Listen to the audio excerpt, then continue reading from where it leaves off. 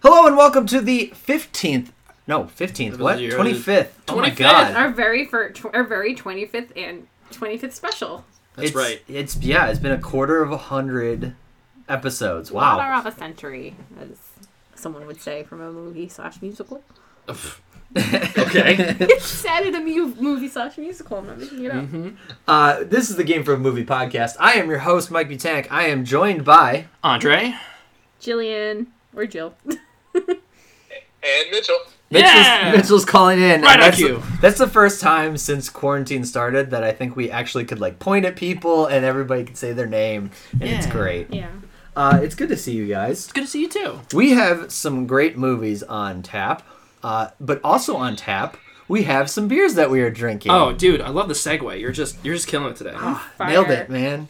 What are you drinking, Andre? I am drinking the local bud from Firefly Hollow Brewing. Oh, Firefly Hollow, right up the road, actually. Exactly, Oh, right? it? Nice, yes. Mm-hmm. And then I'm drinking the Super Duper Double Citra from Thomas Hooker, which is not right up the road, It but is not right up the road, close but it's enough from where we live. It's CT grown. it's still delicious. Hartford based. Yes.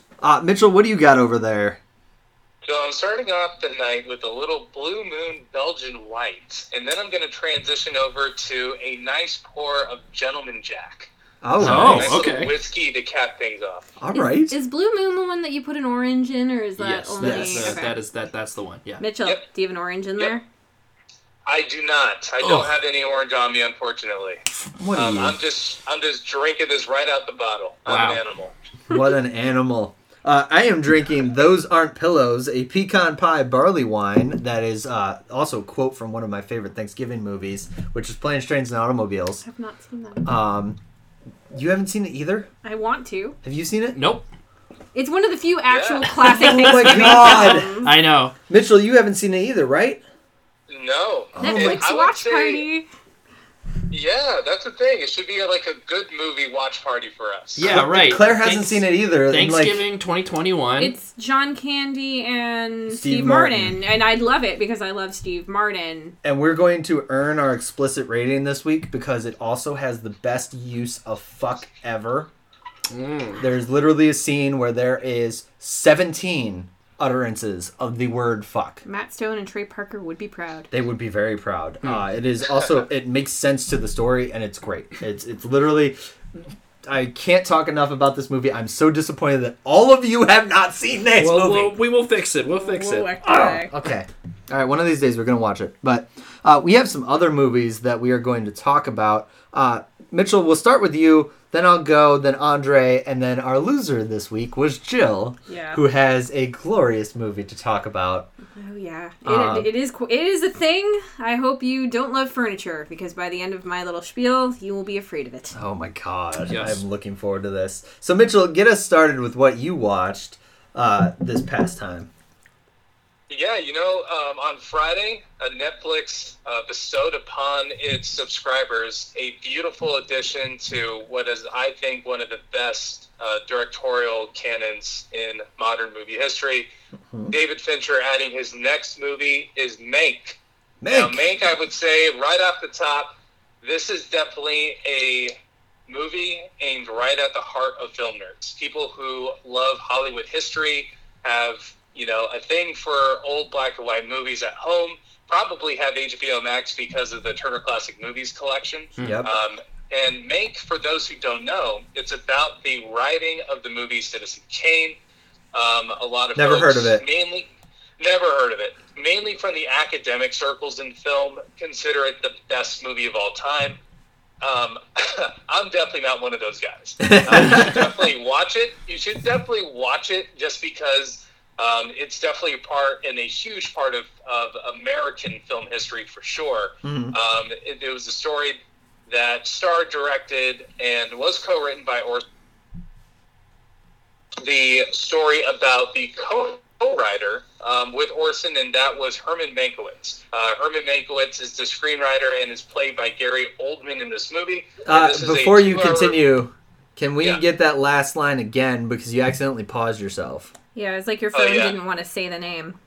So Yeah, he's a problematic guy. Gary Oldman plays Herman Mankiewicz. That still wasn't the line we were trying for, but it's good enough. Orson Welles was the director. Right. That was the question I got wrong during our game. Yeah, that's right. That's the reason why we had to watch that movie. It's Orson Welles. Dang it. Fuck you, Orson Welles. And a big old fuck you to Orson Welles. All right, so Gary Oldman. Yeah, Gary Oldman is film playing Herman Mankiewicz. I mean, this is a movie that's 2 hours long and is shot completely in black and white. And let me start with the good stuff to the criticism. Mm-hmm. The best part about this movie, in my mind, was all the technical things. So everything from how it was shot, all the scene transitions, how it was edited, the music by Trent Reznor, yet again teaming up with David Fincher. This is a throwback and less of, an SNL parody of what Citizen Kane looked like. But really it was these craftsmen, in film paying homage to that movie. And it's done very, very well. The only thing that was a little cheeky to me, added the cue marks on the right-hand corner of the screen, those circles that would come up in the film. Yeah, okay. Yeah. They added that, and, to their credit, they added those about once every 15 minutes, which is when those would show up in real life.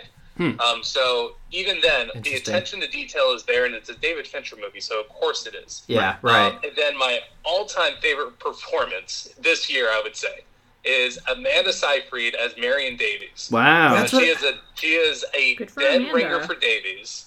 Most people, I was looking at all my favorite critics and their main takeaways. It's a very mixed review movie so far.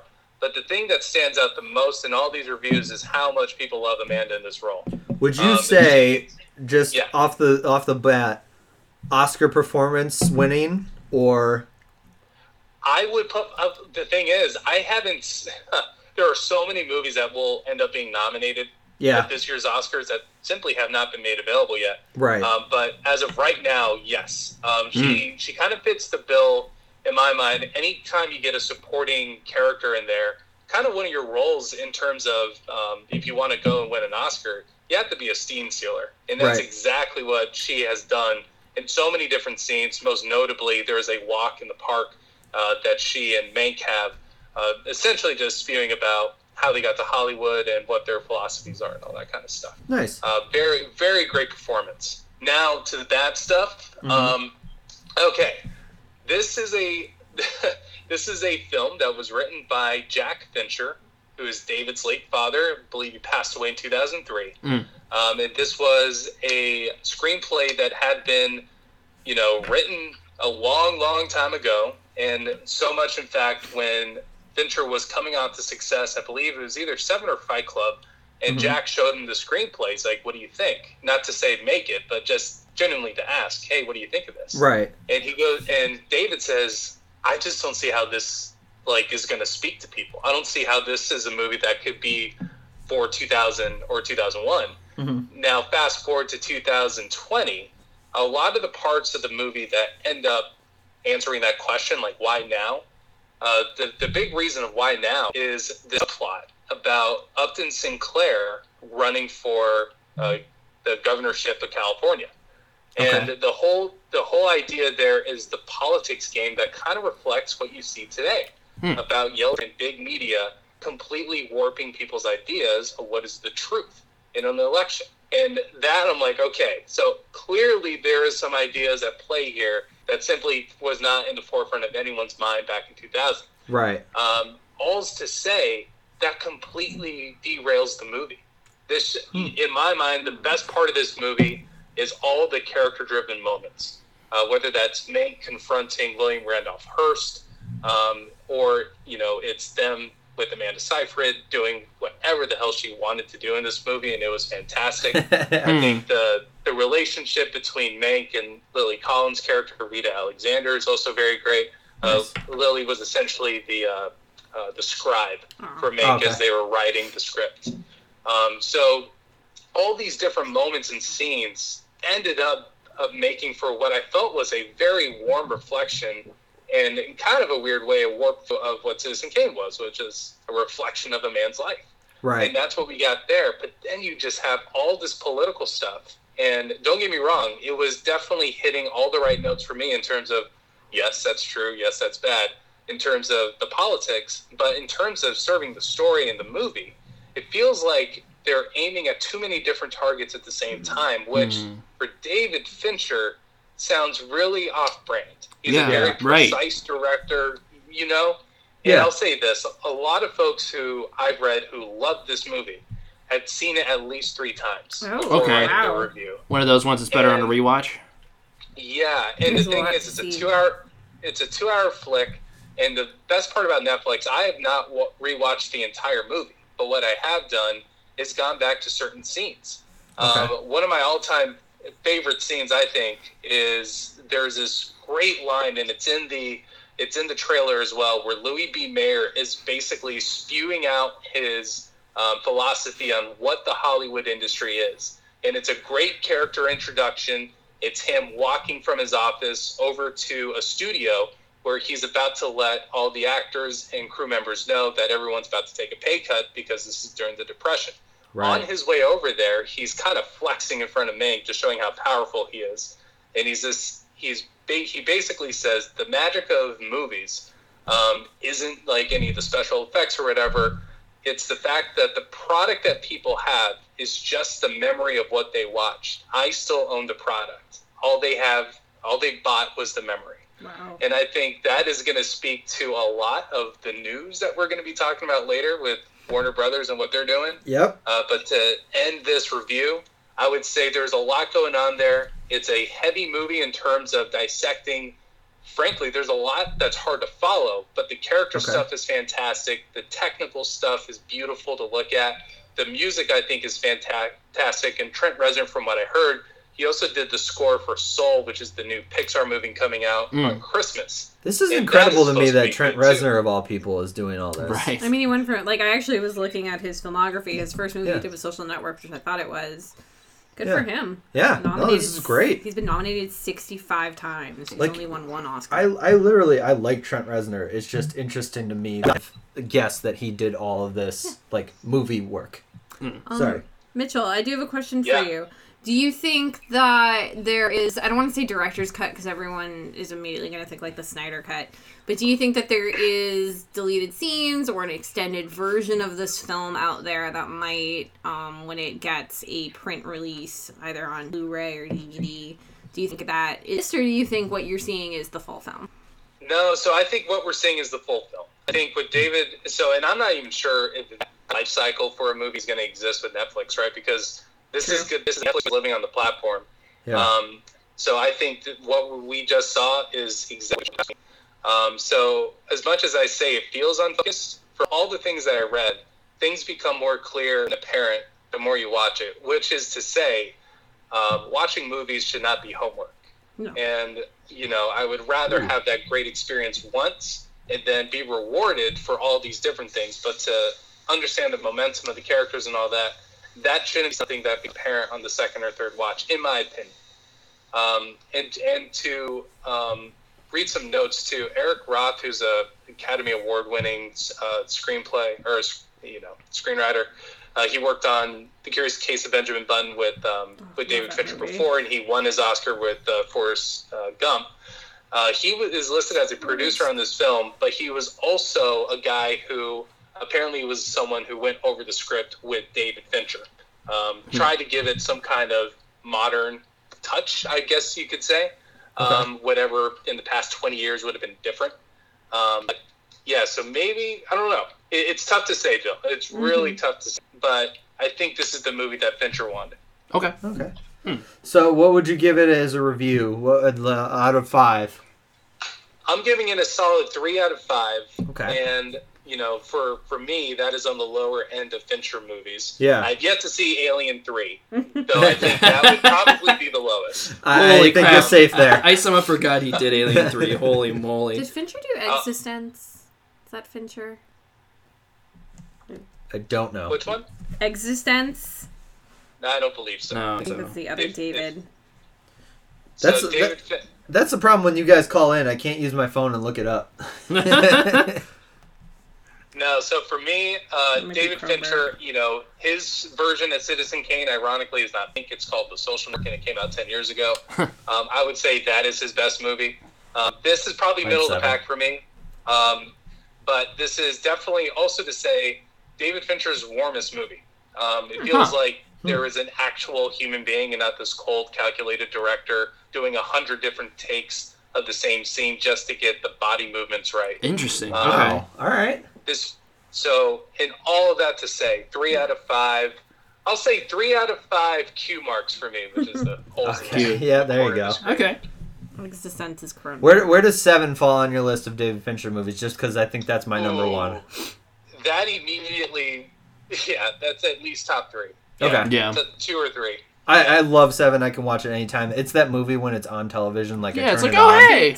7 is a good $4. example of like not necessarily being homework, but the viewer is rewarded for Yes, its that is viewing. a really I agree good with movie to that. rewatch all the time for sure. Absolutely. I guess I will jump in with the movie that I saw, which is definitely not homework. The movie I saw is called Fat Man. Okay. We're going to talk about this movie just because it had such an impact on me. I rented this movie from iTunes and then realized I couldn't stream it to my TV. Oh, no. So I watched the entire thing on my phone on the couch. Fun. Wow. Okay. It is about Santa Claus, Ah. played by Mel Gibson. Great. Mel Gibson. Yes, Mel Gibson. I don't know why my brain went to Mel Brooks, and I was like, Yeah, no. that's It is Mel Gibson. oh, Yes, boy. that Mel Gibson. There's Mel. And so basically, the directors say they wanted to create a realistic Santa. So, for example, there's so many bad kids nowadays, they don't make as many presents, so they don't earn the money that they get from the government for creating Christmas. They created Christmas so that people would buy stuff for each other and like consumerism. Okay. But now there's so many bad kids, they have been giving more coal, so the consumerism has gone down. So the military gave them less money.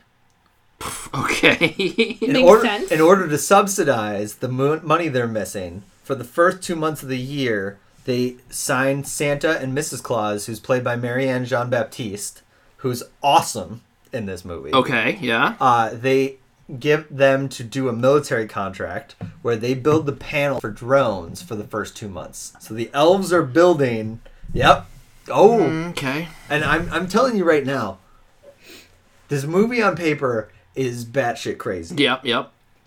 I enjoyed it. I enjoyed the hell out of it. And I hate how much I enjoyed this movie. Okay. Okay. So. But wait, there's more. Right. I got you right. You're starting to bite in, and then I'm gonna pull you in because there's more. Oh, There's a 12-year-old sadistic kid who gets coal, and he of course does the line. If you watch the trailer, he like gets in the snow and I'll get you for this, fat man. Hence the name drop. Roll credits. Roll credits. Right. Well, he is in touch with an assassin. As you are 12 years old. Okay. Yes, he's So- been stealing money from his grandmother to get this assassin to basically, like, he got him to kidnap the girl who won the science fair and kill people that are just in his way. Okay. Psycho in the making. So he's already murdered people for this kid. Not murdered, but, Threatened? like, accepts all this money to blackmail them. So, like, Okay. this science fair girl, he basically said, you're going to say you cheated, and if you say anything, I'm going to come by, I'm going to kill your father, I'm going to kill your mother, Jesus I'm going to kill Christ. your dog. Okay. But So we haven't- he's already extorted people with Yeah. this guy. Okay, got We it. haven't talked about the assassin. Right. It's Walton Goggins. Who? Walton Goggins. Okay.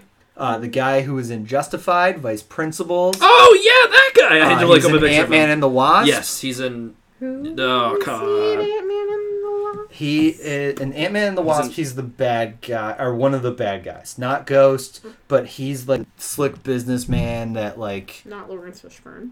Not Lawrence Fishburne, exactly, yes. Yeah, no, he's like a secondary bad guy. Okay. He works for somebody and like has this, whatever. He is the assassin. And basically he gets hired by the kid to find the fat man and bring his head. Wow, Jesus Christ. This kid's going right for the jugular. Yeah. It is an hour and 40 minutes. The first hour is fun and like off-the-wall craziness. The last 20 minutes is a shootout at the North Peak in Alaska. Okay. And they do the whole joke where like there's a sign that says North P, and then they zoom out and it's North Peak, Alaska, and then follows his car moving in. Okay. So they do that joke, you know, and that kind of stuff. Yeah. And then the last 20 minutes is like a shootout between Santa, Walton Goggins, and Mrs. Claus.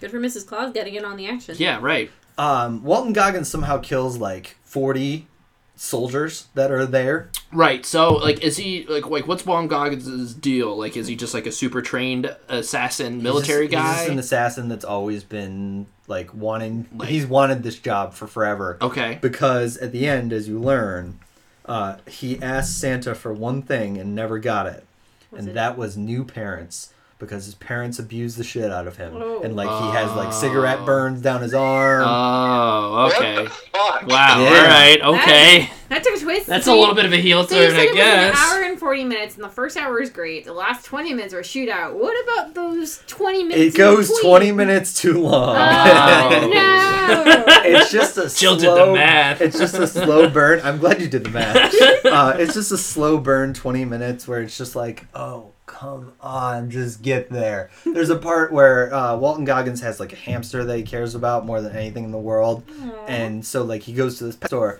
and the woman's like, you don't hit me as a hamster person. Do you want a snake?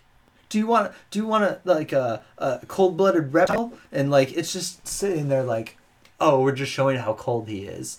And then he buys like all this hamster gear and puts it in his car. So like the hamster is running around the car and like stuff and wheel and Hamster. and like it's a cute scene, but it's so unnecessary. But overall, I really enjoyed the film. I think it's going to be like a cult classic Christmas film. So would you, I guess, okay, that's the ultimate test. Would you watch this around Christmas time, 5-ish years from now? Yes, something I like think that? I would. Okay. And I tweeted my friends about it because there just so happened to be a tweet about it, and I said, you know, Fat Man was like surprisingly good. Like I'd recommend it. The director commented and liked it, Oh, hey! Hey! but I didn't put hashtag Fat Man. I didn't do anything except for just write the words Fat Man was surprisingly good, or like that kind of thing. Somebody's social media aide was on that. And so he is all over this. Wow. Like everybody that puts Fat Man in social media on Twitter, he's immediately. Are we sponsored like, by Fat Man now? Are we sponsored by them? I don't think so. Oh, okay. But I might tag him in our like Instagram post or Facebook post or something like that because he seems like a nice guy. Sure. Him and his brother wrote it and directed it. Gotcha. The trailer is ridiculous and looks like it's going to be the dumbest movie. Don't go in expecting Citizen Kane. Okay. Okay. Roger that. I But don't like, think a lot of people Noted. do that. yeah. But like the $6 I spent on it, Sure. I would watch it again. Okay. Was Yeah. it a directorial debut, or did the director have other things under his belt? Maybe. I don't know. I didn't look up Did that he far. internet? Ian Nelms. Nelms. And then it's his brother. I can't remember his name, but I just remember Ian Nelms. But yeah, it's ridiculous. It's goofy. I will say that Santa gets shot in the eye, but somehow survives. Oh, okay. Well, you know, that's happened, I guess, Yeah. right? And then he comes back to the 12-year-old kid, and he's like, I know what you did. You better be good.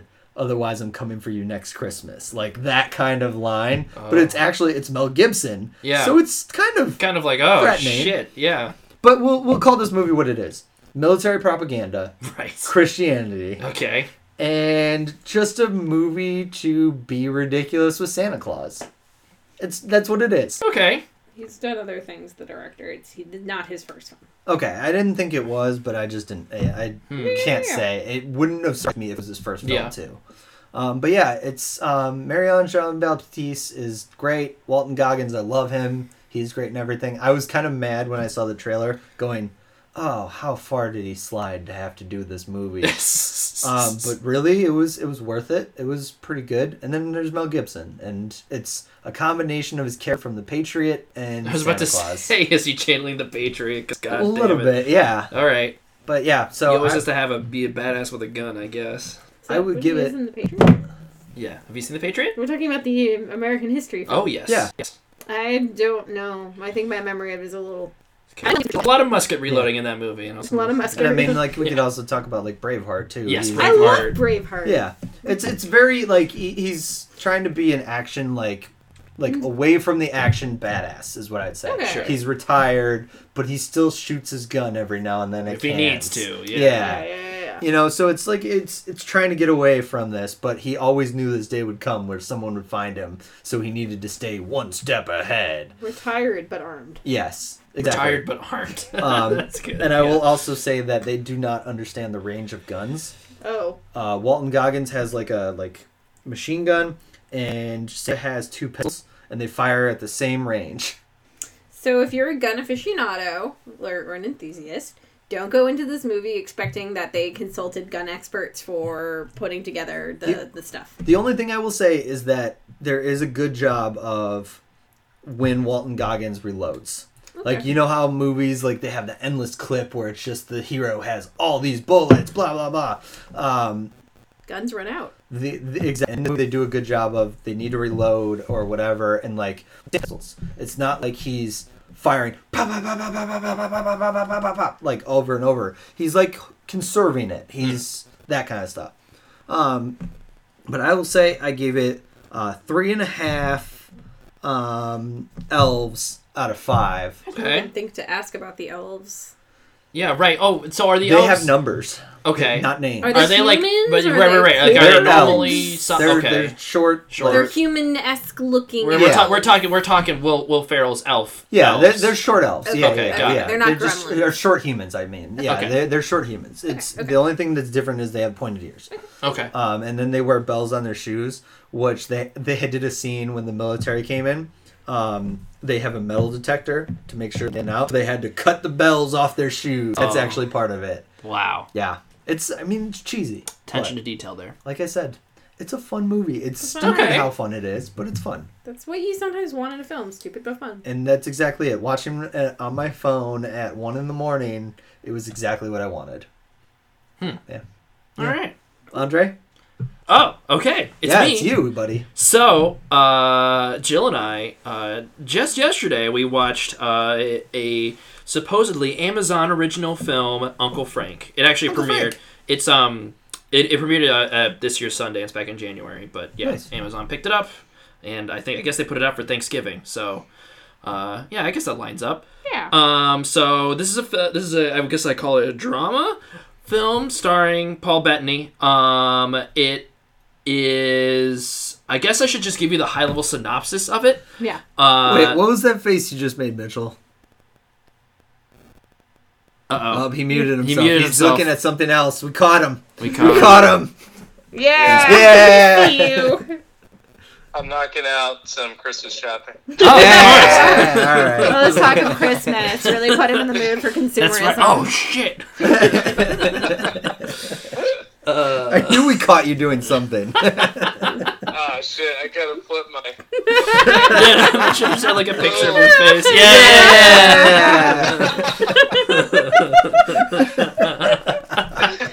Oh, my God. Okay, so Uncle Frank. Uncle Frank, right. Okay, cool. So, I'll Paul just give you Bettany. the high-level synopsis. Right. So, this is a film about uncle, a family that is from South Carolina. Okay. This is in like the late 70s, right? Early 70s. Early Oh, 70s. Cox. Yeah, 1973. Sure.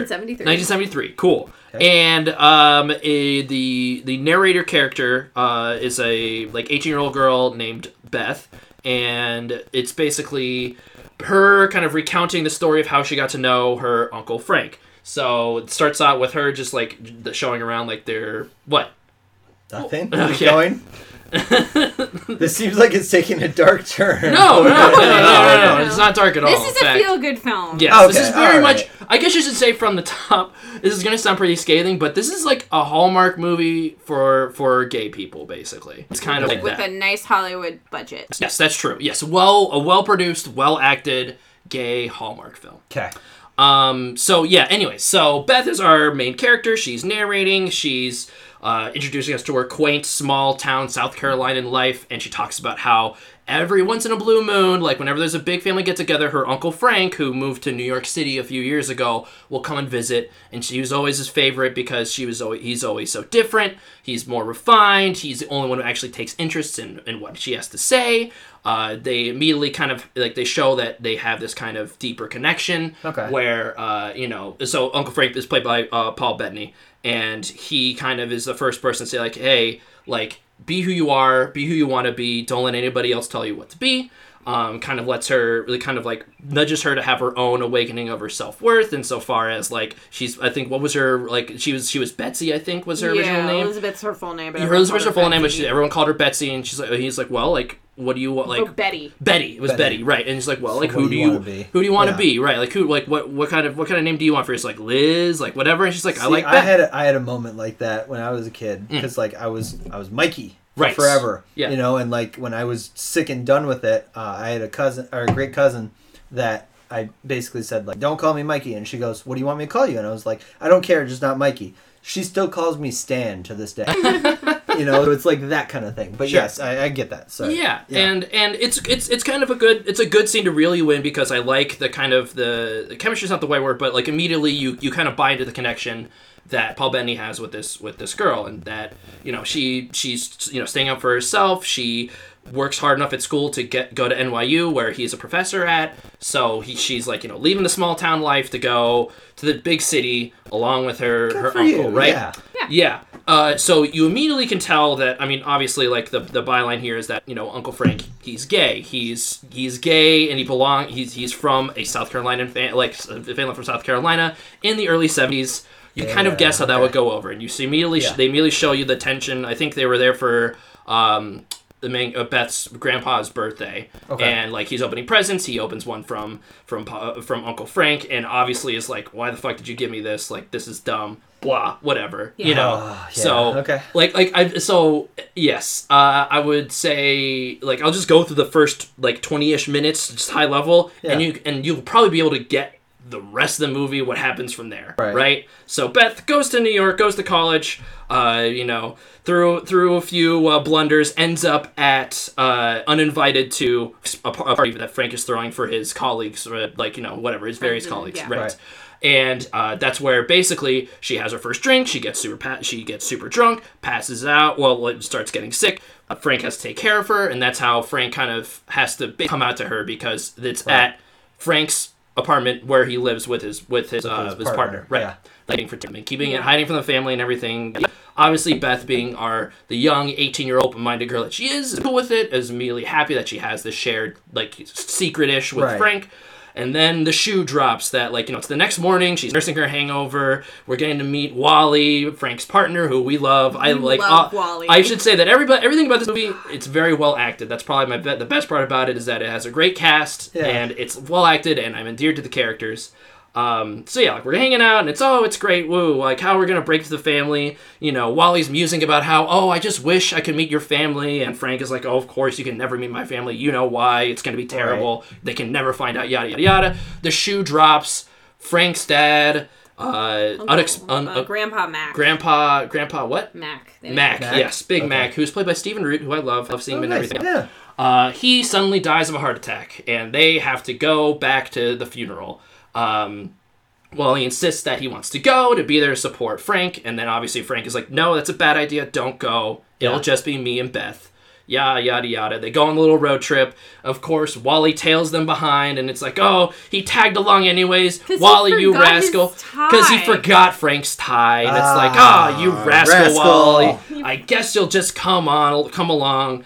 And, you know, you get these little conversations with Beth, like, trying to figure out more about Frank. Like, okay, like, when did you realize like, the obvious questions a kid would ask, you know, who's still learning about, like, gay culture, essentially. Like, okay, when did you find out you were gay? Learning about herself, too. Yes, obviously, yes, exactly. Because she's also still very much, she hasn't, I would say, not sexually blossomed yet, I suppose, right? Yeah. And they make a point of that. It's depicted as a choice / when, at the beginning of the film, Uncle Frank tells her, you know, don't waste your time on boys. You're smart. You could go to college if you wanted. Yes. Right. He even tells her, and I think it's a 4-year. It's a 4-year gap. Time jump, so it's like 1969. And the first 10 minutes in 1969, he tells her, if you ever need an abortion, don't call your Well, family, call me. it's more like if you have, he phrases it like if you ever find he was like making fun of her cousin who was knocked up and was like, well, if you ever find yourself knocked up, if you ever need birth control, I'm your first call. So if you ever immediately, get die, I'm your first call. Which is like, wow, it's 1969 and you're just telling this 14-year-old girl that don't throw your life away essentially for a stupid boy. And that conversation kind of plants the seeds for this relationship between Beth and Frank. I wish the movie kind of focused a bit more on. So I guess whatever. So basically, it's alluded to that Frank has this tragic past about how his first love and all that stuff, and I feel like I can just like. You could probably just fill in the blanks with the rest of the movie about how that's all going to go down, you know? And that's kind of my biggest thing with this movie is that none of the plot is very surprising. Nope. Yeah. It's not very challenging. I will say what happens at the funeral with the will reading was we were joking saying it's not like they're not going to do that. Yes, that's true. And then Grandpa Mac is a petty bastard until the end, essentially. Yeah. Yes, basically. He outs Uncle Frank at the funeral. At the will reading. At the will reading, he outs Uncle Frank. That's the big like. Whoa. Yeah. And it's in the moment it's well acted. Like I said before, it hits all those emotional beats. It hits you right in the feels, and it's a feel good movie. There's emotional highs, emotional lows. But after I finished it, it's like okay. Yeah, I don't know. Yeah. Don't need to go back. Like, everything's kind of wrapped up in a neat, nice little bow. It's not, Which, I mean, like, it goes with your description of it as a Hallmark movie for gay couples. Yes. Like that, And I would say that the framing character, Beth, who I didn't look up her name, Beverly in It, that child actress. Okay, yeah. She's very, very good. It's almost not fair that the script does not give due basically kind of forgets about her. She's not a plot device because the plot device is the funeral or the grandpa dying in the funeral. She's more like I'm pushing the plot along, and then once they get on the road back to South Carolina for the funeral, she effectively disappears into the background, and we never really get anything about her. It basically focuses entirely on Frank's estranged relationship with his father. Yeah, okay.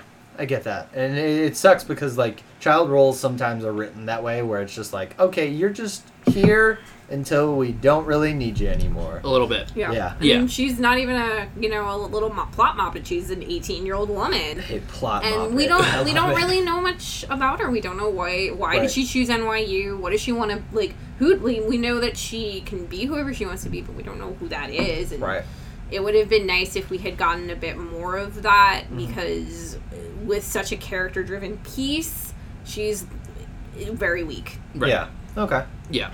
So, I mean, I don't know. Yeah, it's. I sound like I'm being harsh on it. I did really like it, but I would say all of the interesting parts kind of happen. All the plot threads kind of open up in the beginning aren't really followed through on once you realize, like, halfway through, like, okay, this movie's going to be about this now. Let's face it, we've done enough movies. We can say at this point, a movie can be enjoyable, but also mundane. Yes. A little bit, yeah. I would say the Wally and Frank's relationship keeps it from being mundane because... Yeah. Right, it's never boring to watch. Like, it's too well acted and the characters are too endearing to be I guess mundane was the wrong choice, but, like, it can be... It's rote. Yeah. No, that's a really good way to describe it. This is a very paint-by-numbers, historic... coming out and it never there's no gray, like, there's really no gray morality where it's like it's like there are people, the characters are either totally okay or written to be framed totally okay with homosexuality, totally okay, or they're totally against it, and it's like, there's no time too because it comes in the last 20 minutes, right? Yeah. And there's no really exploration of people who are meaning well but are actually problematic, and so far as all that goes, like, it's just do you accept homosexuality or do you not? Right. Blah, that's it. That's tough. That's tough to watch in a movie too, where I feel like with gay movies, and I mean that like in quotes, like gay movies, you have to either love them, hate them, there's no in between, versus like you can get more deep with it. Like I don't think I've ever seen a movie that deals with gay people that are just like, they're just gay. Like it's not drummed up for normalized. Character, right? Yeah, it's like that. Yeah, there was no like eye-opening moment of like, oh, I didn't even know that's what that was like or whatever. It's just like, okay, no, this is gonna go. All right, that's how it went. From like a historian, not that I'm a historian, but from a history person's perspective, It's set in 1973. The costumes and the music are fantastic. You really feel like you're there, but it's almost kind of interesting that they skirt over, you know, being gay. They go into the Bible side because, you know, South Carolina religious family, like being gay is a sin. Yep. But they don't have larger ramifications. There's a 5-minute plot beat where they're more concerned about getting caught with having marijuana because that's illegal than discussing the ramifications of their sexuality being known to the public. Yeah. Right. And, you know, I know this movie's not trying to have a socialist agenda, but it's that they made a point to set it in this time period. And I read that it's based on the director's own family experiences. Okay. But, you know, it's a very sanitized. Yes, sanitized is a good way to put it. Yeah. Which is fair. Yep. Yeah. Yeah. After all that, I don't know. I would sound pretty negative, but I think it's worth watching. It's a good movie. Rating. You didn't have to pay to see. I'll give it 3 Jack Daniels nibs out of 5. Okay. Oh yeah. There's a lot of Jack Daniels in this movie. Yeah. We're on a roll of 3s. Like yeah, I gave it 3.5. 3s. Yeah. And so that's exactly the transition, Jill. I appreciate that you caught that. You lost our trivia challenge, which we played Sporkle Party, which was great because we could play it from wherever. Hashtag Sporkle Party. Yeah, I'm gonna give them a shout out because they also liked our Instagram and like commented. Yeah. That's great. But yeah, so we played a Sporkle Party, and we all were close at the end, except for Mitchell who got that question. Was that the Terminator question? That was another one. No, it was the final question. I think it was the Orson Welles question. Mm. Yeah.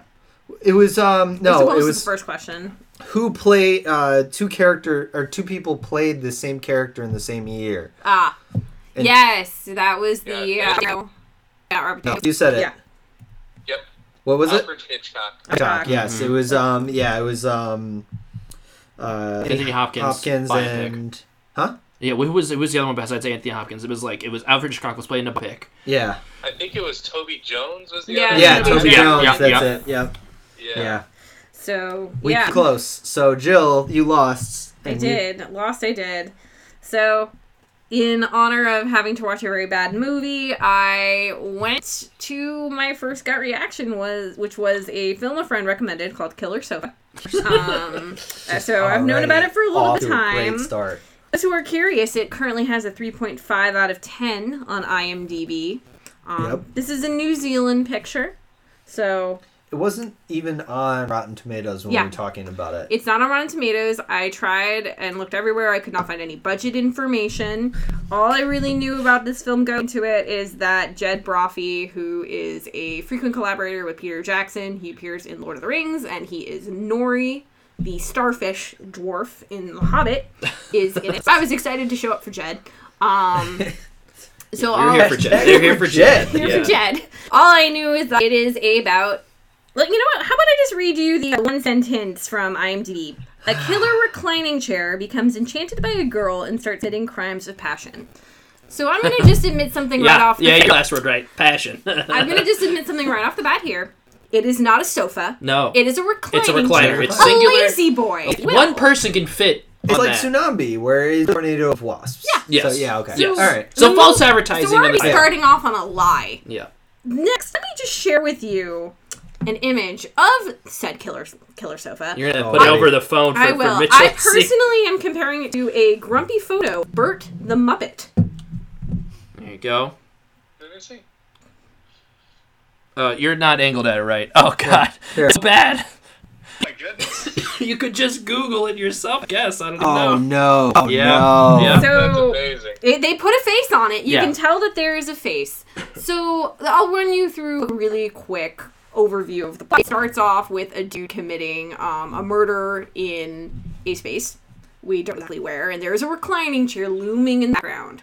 Jump the next day, said chair is being delivered to our main character, whose name I already forgot. Oh, my gosh. Yeah. man. Who? Francesca, who has her whole life has had this weird effect on men where they effectively become obsessed with her, although she says dedicated. So she gets this chair. Okay. She, is very excited about it. The murder happened. Duffy as Detective Bob Gravy and his kick. Detective Grapes. Grape. Yes. Grape and Grape. Yeah. They're trying to figure out what happened to the guy who got murdered, who was Francesca's ex-boyfriend named Federico. They couldn't even wait. They went with GRA and then whatever vegetable Gravy. So they're trying to figure out what happened to Federico, who's the guy being murdered at the beginning. Shenanigans is about.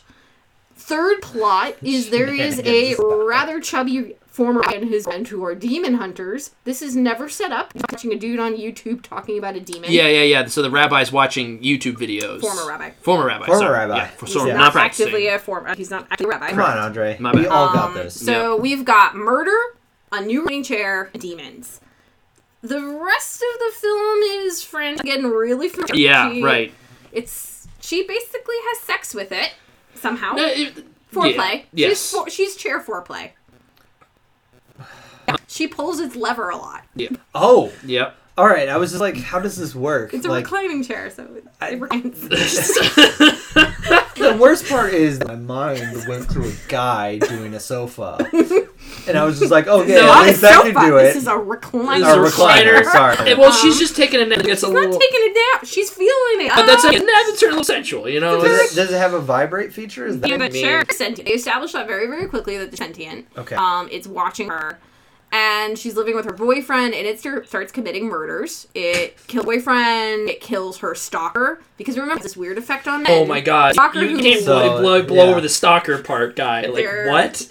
So this chair is committing murders. Detective Grape and Gravy are trying to figure out what happened to the first victim. Her rabbi is trying to find a demon. There's a demon afoot. There's a demon. And conveniently, his granddaughter, Maxie, is best friends with Francesca, who received the chair. Shockingly, it takes most of the film for these two to put things together there. Well, I mean, their names are Grape and Gravy. So. Yeah. And I'll get to that. So, the victim of the killer chair is Francesca's boyfriend. Who nobody believes after he gets, like, his legs get impaled. Right, that's the worst part is... No one believes him. Yeah, like, he gets his legs impaled while making a DiGiorno pizza, right? So he's making a DiGiorno pizza, not paying attention, listening to music, and he gets stabbed in his legs by the two spirals that come out from the gum. Pinpoint oven. And they're like, wow, that's so weird. Both your legs got impaled. Like, they find him in the bathtub. And, well, I guess you gotta go to your mom's house and just recover there. So not only does the sofa not make the kill right away, but no one believes it. The sofa comes to finish him off. Right. The sofa can move around. Yeah. So it kills... Recliner. Yeah. Recliner, sorry. So the recliner kills him Much off. more agile that way. Less cushions to move around. We just have to address recliner. Yes. Francesca's having this ex-boyfriend is missing and was a stalker. Federico, her current boyfriend, died. She's being questioned by the police. Her stalker, who is in her band, a dancer of sorts. That's why she has the effect on people. Okay. Not an erotic dancer, just a dancer. No, I get it.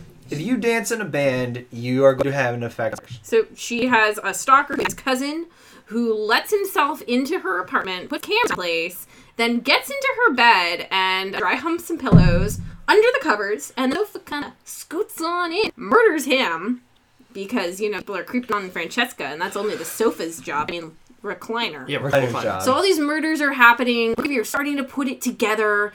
But it's not going well, and Gravy, his wife left him, so Grape's like, do you want to come back to my place? And Gravy shuts that shit down, so poor Grape. Gravy is also upset with Francesca at this because point. of her effect on men. Because of her effect, right, yeah. So I'm sure you're all wondering, what is the climax of this? So the rabbi figures out there's likely a demon inside the need to keep it away from Francesca. In reality...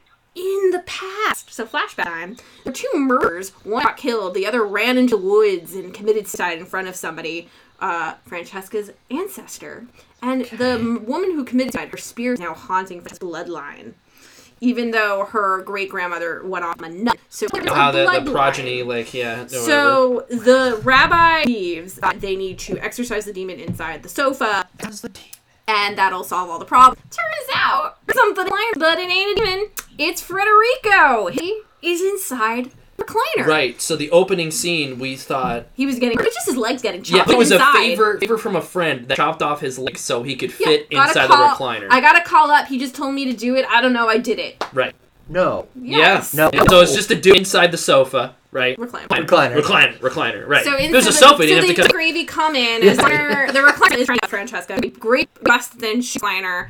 the queen falls down, and there's half of Frederico, and they're like, all right, well, we solved the mystery. We know Frederico. We know who's been killing the people. No, actually, there really was a demon inside the recliner. It was looking for a spirit to pass on into. A body. This is Frederico. Well, no, it was dead. Oh! So it was a fake out. So the evil spirit in the recliner... Yeah, that's right. They redact their plot twist. This is like 2 minutes after reveal the plot twist, by the way. So the evil held the evil spirit of the man who was one of the 2 murderers, goes into Gravy. Francesca, by a ghost that only appeared twice.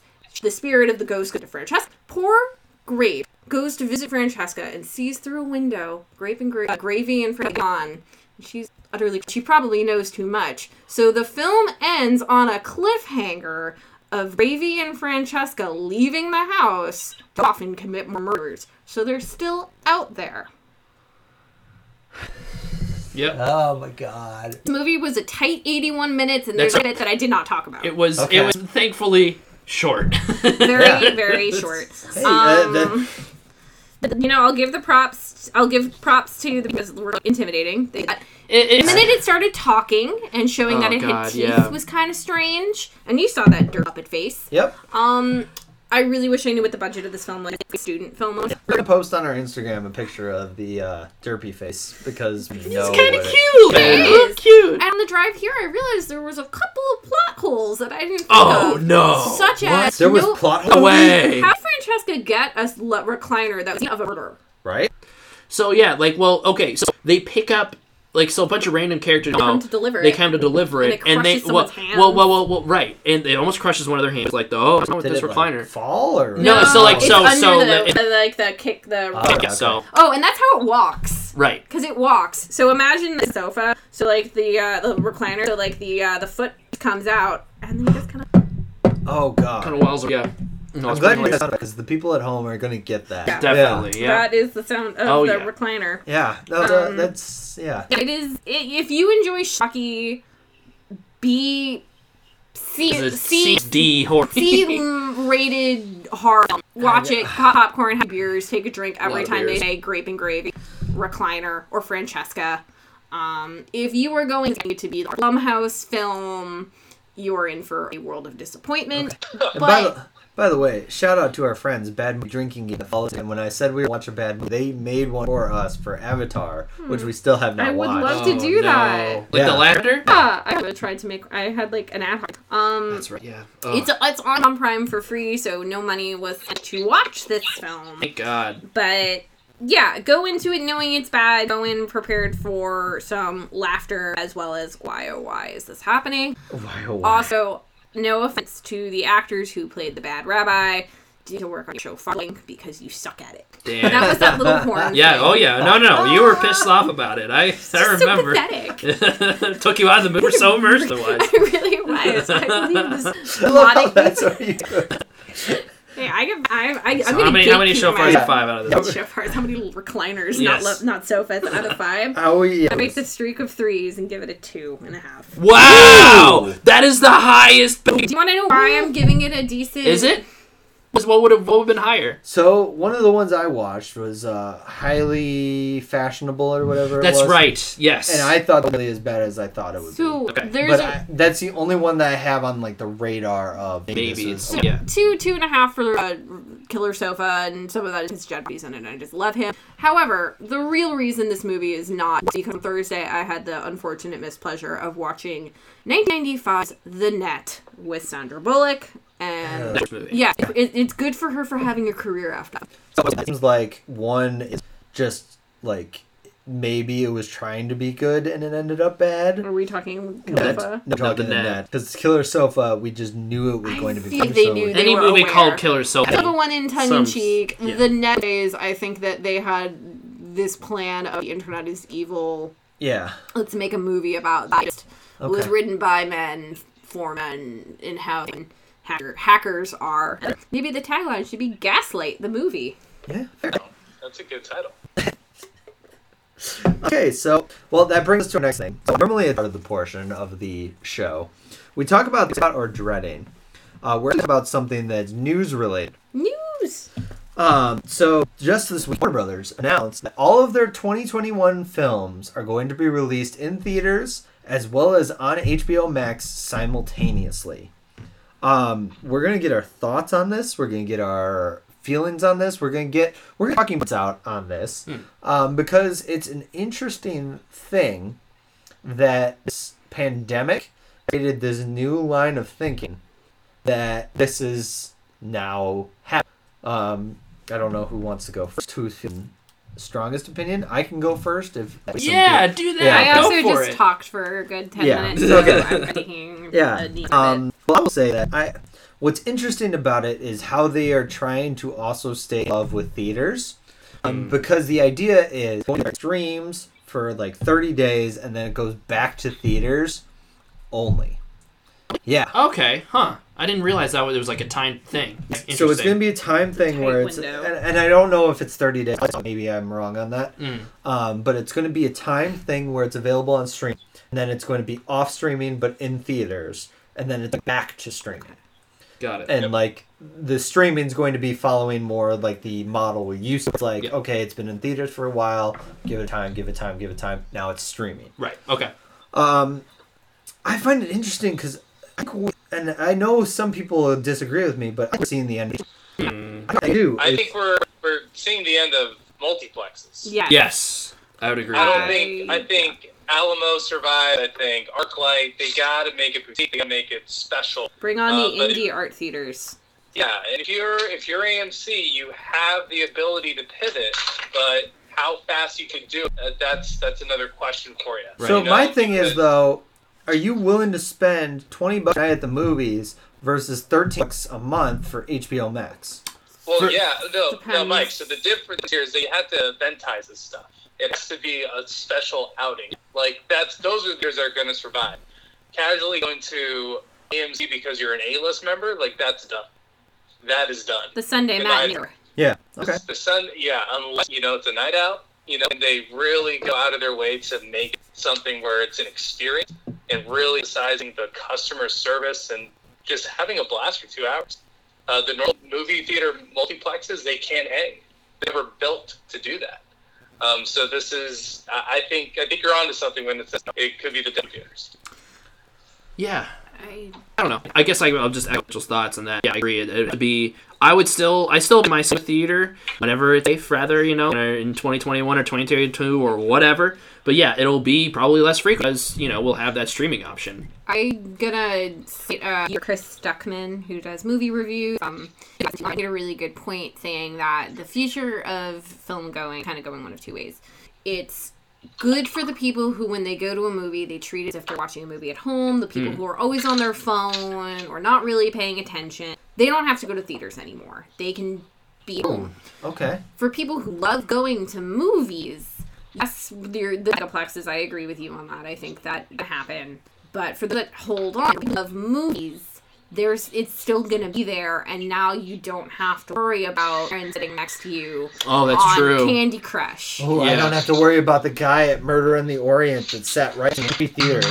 That guy was the That, but I agree for films that it's gonna be fans where come out for a show, but there are always gonna be movies where no matter how free it is, it was meant to be on big screen. Yeah. Imagine Mad Max never being on a big screen. Well, so that's the next thing I'll bring up is is it Denis Villeneuve? Denis Villeneuve. Yeah. Doing Dune. Dune. Yeah. Yep.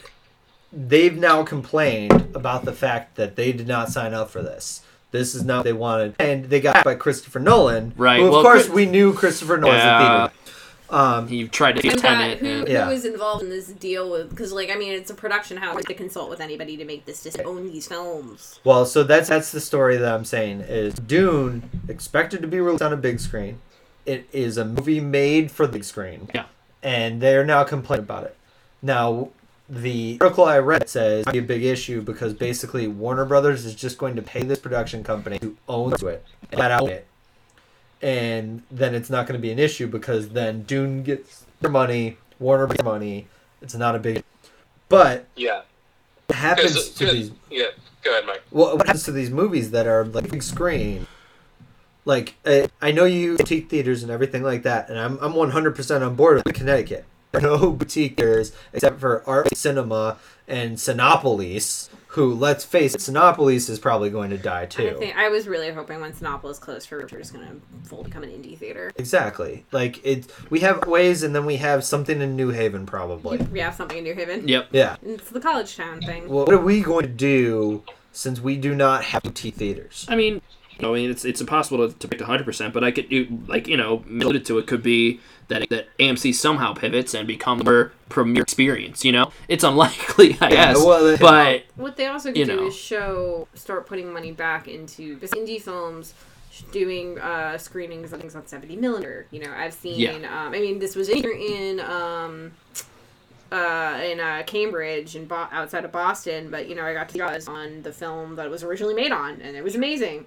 So people are always going to show up to see films like that, or during going to go see Elf or Miracle on 34th Street. So I think it has to be a compromise that's being screened. It's, maybe we're not going to have everything, but we're screening the big blockbusters. We're filling in with the Criterion Collection, or we're having these, we're going to be reaching colleges and having film students screen their stuff. It's really the only way. I hope they're done, because it's part of it, but I also want theaters to go the way of Broadway, where it's cost prohibitive. And please, I love the theater experience. I do say I want the theaters dead. I'm just playing devil's advocate. Yeah, totally. Yeah, you wouldn't have a podcast if you didn't like theaters. And that's exactly it. I love the theater experience. That's why we had such a big discussion. Theater I hated, because the rest of the theaters have done such a good job to make us feel a part of it. Sure. And one of the experiences, even though I didn't like the movie, was after the bachelor party. Jason Brett and I went to Alamo Draft House in Kansas City, Hobbs and Shaw. Nice. And Hobbs and Shaw sucked. But lead up last. It was like car chase scenes. It was hey, here's who Hobbs and Shaw is in the 50s. That's nice. It was built for that. Sure. Where it's such individualized for the movie that it was that was a blast of an experience. Before then I saw the Sure.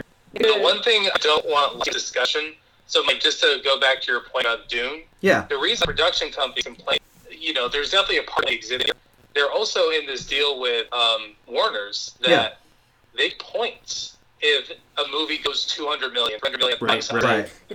When they say we go and do not what they signed for, they have this huge cap, put in this kind of budget in the hope that it's going to $1 billion. The producers, so many back-end points and actors and line up for this. And it's a big deal, at least for the initial movies that have been made and are ready to be released in a way. The giant studios need to figure out, how do we work this economically? Because, going forward, we could say in writing, this is going to go straight to HBO Max, and they're going to pen the deals appropriately. We have something like Patty Jenkins making Wonder Woman, a sequel where she was probably slated to make a lot more money than she did the first time around. Right. This is really changing the game. Contracts are going to be, because there's no such thing as points. It's almost impossible to predict. Subscribers this month because Wonder Woman, or because of Dune. Yeah, and that's exactly it too. It's tough because not only can you not put the subscriber based on that, but it also is you can say we had this many subscribers, but that doesn't include the people. Let's look at what it is. Yep. Jumped on their buddy's account or whatever. What Mitchell just made me realize that's why Disney chose to do what they did with Mulan, which was kind of after Tenet failed to revive the theaters. I think Disney Plus was one of the first reading we need to show this film. We can release it internationally, but we can't do it in the queue. I wonder if that's why they put this tag on it, was to, as Leo was saying, get the people in the back rooms to the points, to actually recoup some of the cost and maybe crack $1 billion. And I mean, I don't know if it had been a different film, because I know Mulan, I know it had maybe some success, but Disney, they don't release their numbers. Right. And it didn't work. Yeah, that's what it is. If it was a success, we would have known about it. Yeah, we would have known about it, and we would be paying for Soul. Right? Yes, we would not be getting Soul for free. Yeah, exactly right on that. By the way, I just also want to say that the people that were trending Mulan on Twitter when Warner Bros. Announced this deal, so Warner Bros. Announced Mulan started trending because they were you didn't have to pay for this, blah blah blah, whatever. Anyway. the funny thing is that when Mulan was released for the price tag, they said in the beginning, streaming eventually for free. Yep. And all are complaining, $30 for it. I paid Well, I'm $30. sorry you got duped. You're a dumbass. You're not gonna read the fine print because I not that I was ever going to show up to see Mulan because I have a very strict aversion to all the live action Disney remakes. But Fair. it was. I'm not going to give that thing my. We're paying Disney Plus, and besides, when Disney Plus wants to charge additional money for their theatrical released films, don't make it $30 and not give anything else with it. Right. If it's going to be $30, I want Peter Jackson behind the scenes 3-hour-long featurettes. I want to know how this movie was made. I want the deleted scenes. I want the blooper. I want the commentary. I want all of that for $30. Here's your movie. Yeah. I hate to cut this conversation short because I enjoy this conversation, everything like that. But we are past an hour. Oh.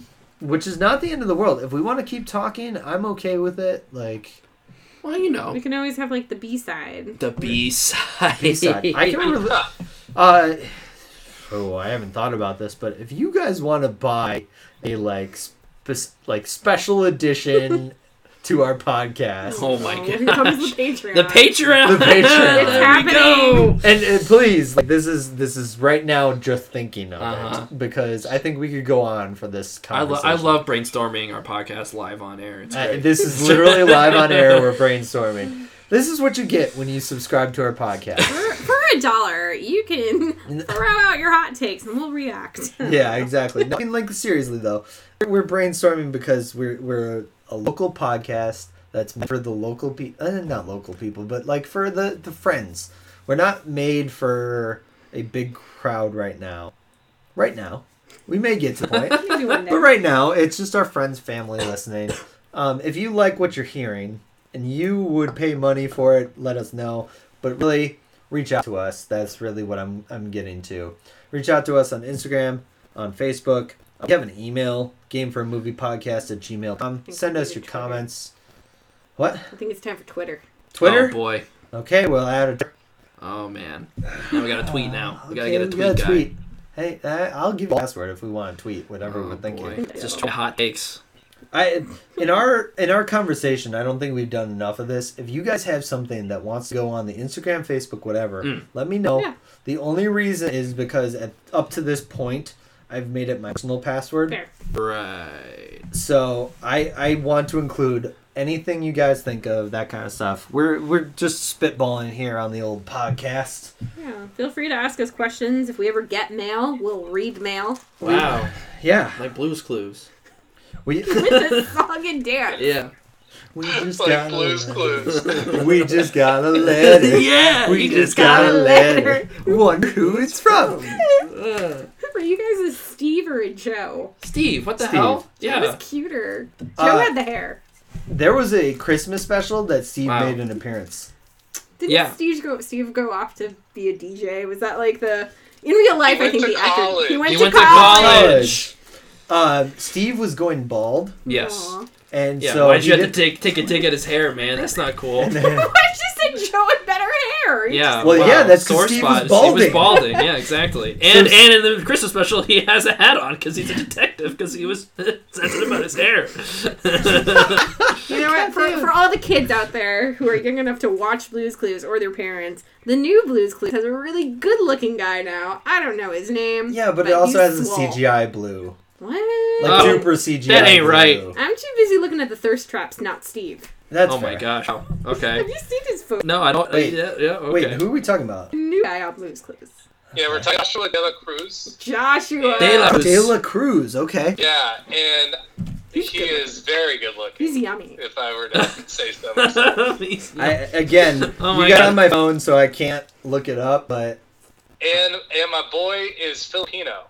And I just gotta say, this is just a beautiful thing. Look at him! Oh, look at that guy! Yeah, he's cute. Oh wow! All right. We all agree. Filipinos. Can I just say in the wow, best what the way fuck? possible? He's like weirdly buff. What the hell?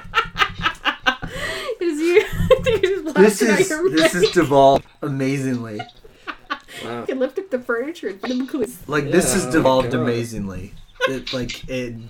Blame the beer. Oh my god. All right. Which anyways. one of us had a 10% beer here? You. Yeah, and I'm on my 8%. Let's Yeah, go. fair enough. For all of those who are curious what we're doing after this, we're going to play a spicy game of Yahtzee to determine the next loser. Oh, it's gonna be great. It's very, I'm very really good excited content. because I've drank way too much, so Yahtzee's right what I asked for. All right, excellent. It's my second time playing Yahtzee, everybody. I'm very I'm excited. gonna lose. I'm gonna put it out right now on the podcast. I'm gonna lose, and I'm gonna have to watch a bad movie, and it's gonna be great. And It's gonna be should- awesome. I should pick the movie because it will be a Barbie animated film. Oh, Oh no. Oh, yes. wow, it's There's, unorthodox, but okay. I love bad movies. I know, but okay. A Barbie movie? Yeah. Okay. It won't be like one of the really bad ones. It'll be like one of the middle tier. Mitchell, I hope you lose. Well, you know, Robbie is, or someone famous, it's someone, like, legitimate talent, is supposed to be in a Barbie movie, like a live-action Barbie movie. Oh God. Yeah. Well, like a live action is fine. We're talking about the animated ones. Yeah, the mid No, I know, but this could 2004 be... to like 14 Abominations. Oh, God. All right. I hope you lose. The thing is, I'm not even there. Yeah, we're gonna roll for you, and we're gonna show you the dice. We'll get like a bucket. We'll put a hat on. We'll draw a face. We'll give it a name tag that says Mitchell. You're the whole time. You're gonna know we didn't cheat you. It's gonna be That's fun. fine. Yeah. All right. Well, we're gonna close out this podcast because the last 5 minutes we've been. We've gone off the This rails. went off the rails. Yeah, we went off the rails. I hope you enjoyed it. Please comment, like, share, subscribe, whatever you got to do on Instagram, Facebook. We're gonna be on Twitter apparently, and YouTube. Maybe? You know what? The algorithm will not get us. That's a lot of platforms. That's a lot of platforms. We're on Spotify. We're on Castbox. We're on Luminary. We're all over I don't the even know what place. Castbox is. Castbox is where we've gotten the most comments. That's when you can actually comment on On a the show. timeline, right? Yeah. Yeah. Oh, cool. And I actually like that the best because I like hearing from you guys. Yeah. So please send Yeah. us thoughts, comments, concerns. Yeah. But yeah. So, for myself, Mike Butank, Andre. Jill. Mitchell. thank you guys very much for listening to Game for a Movie, where we ask, are you game for a movie?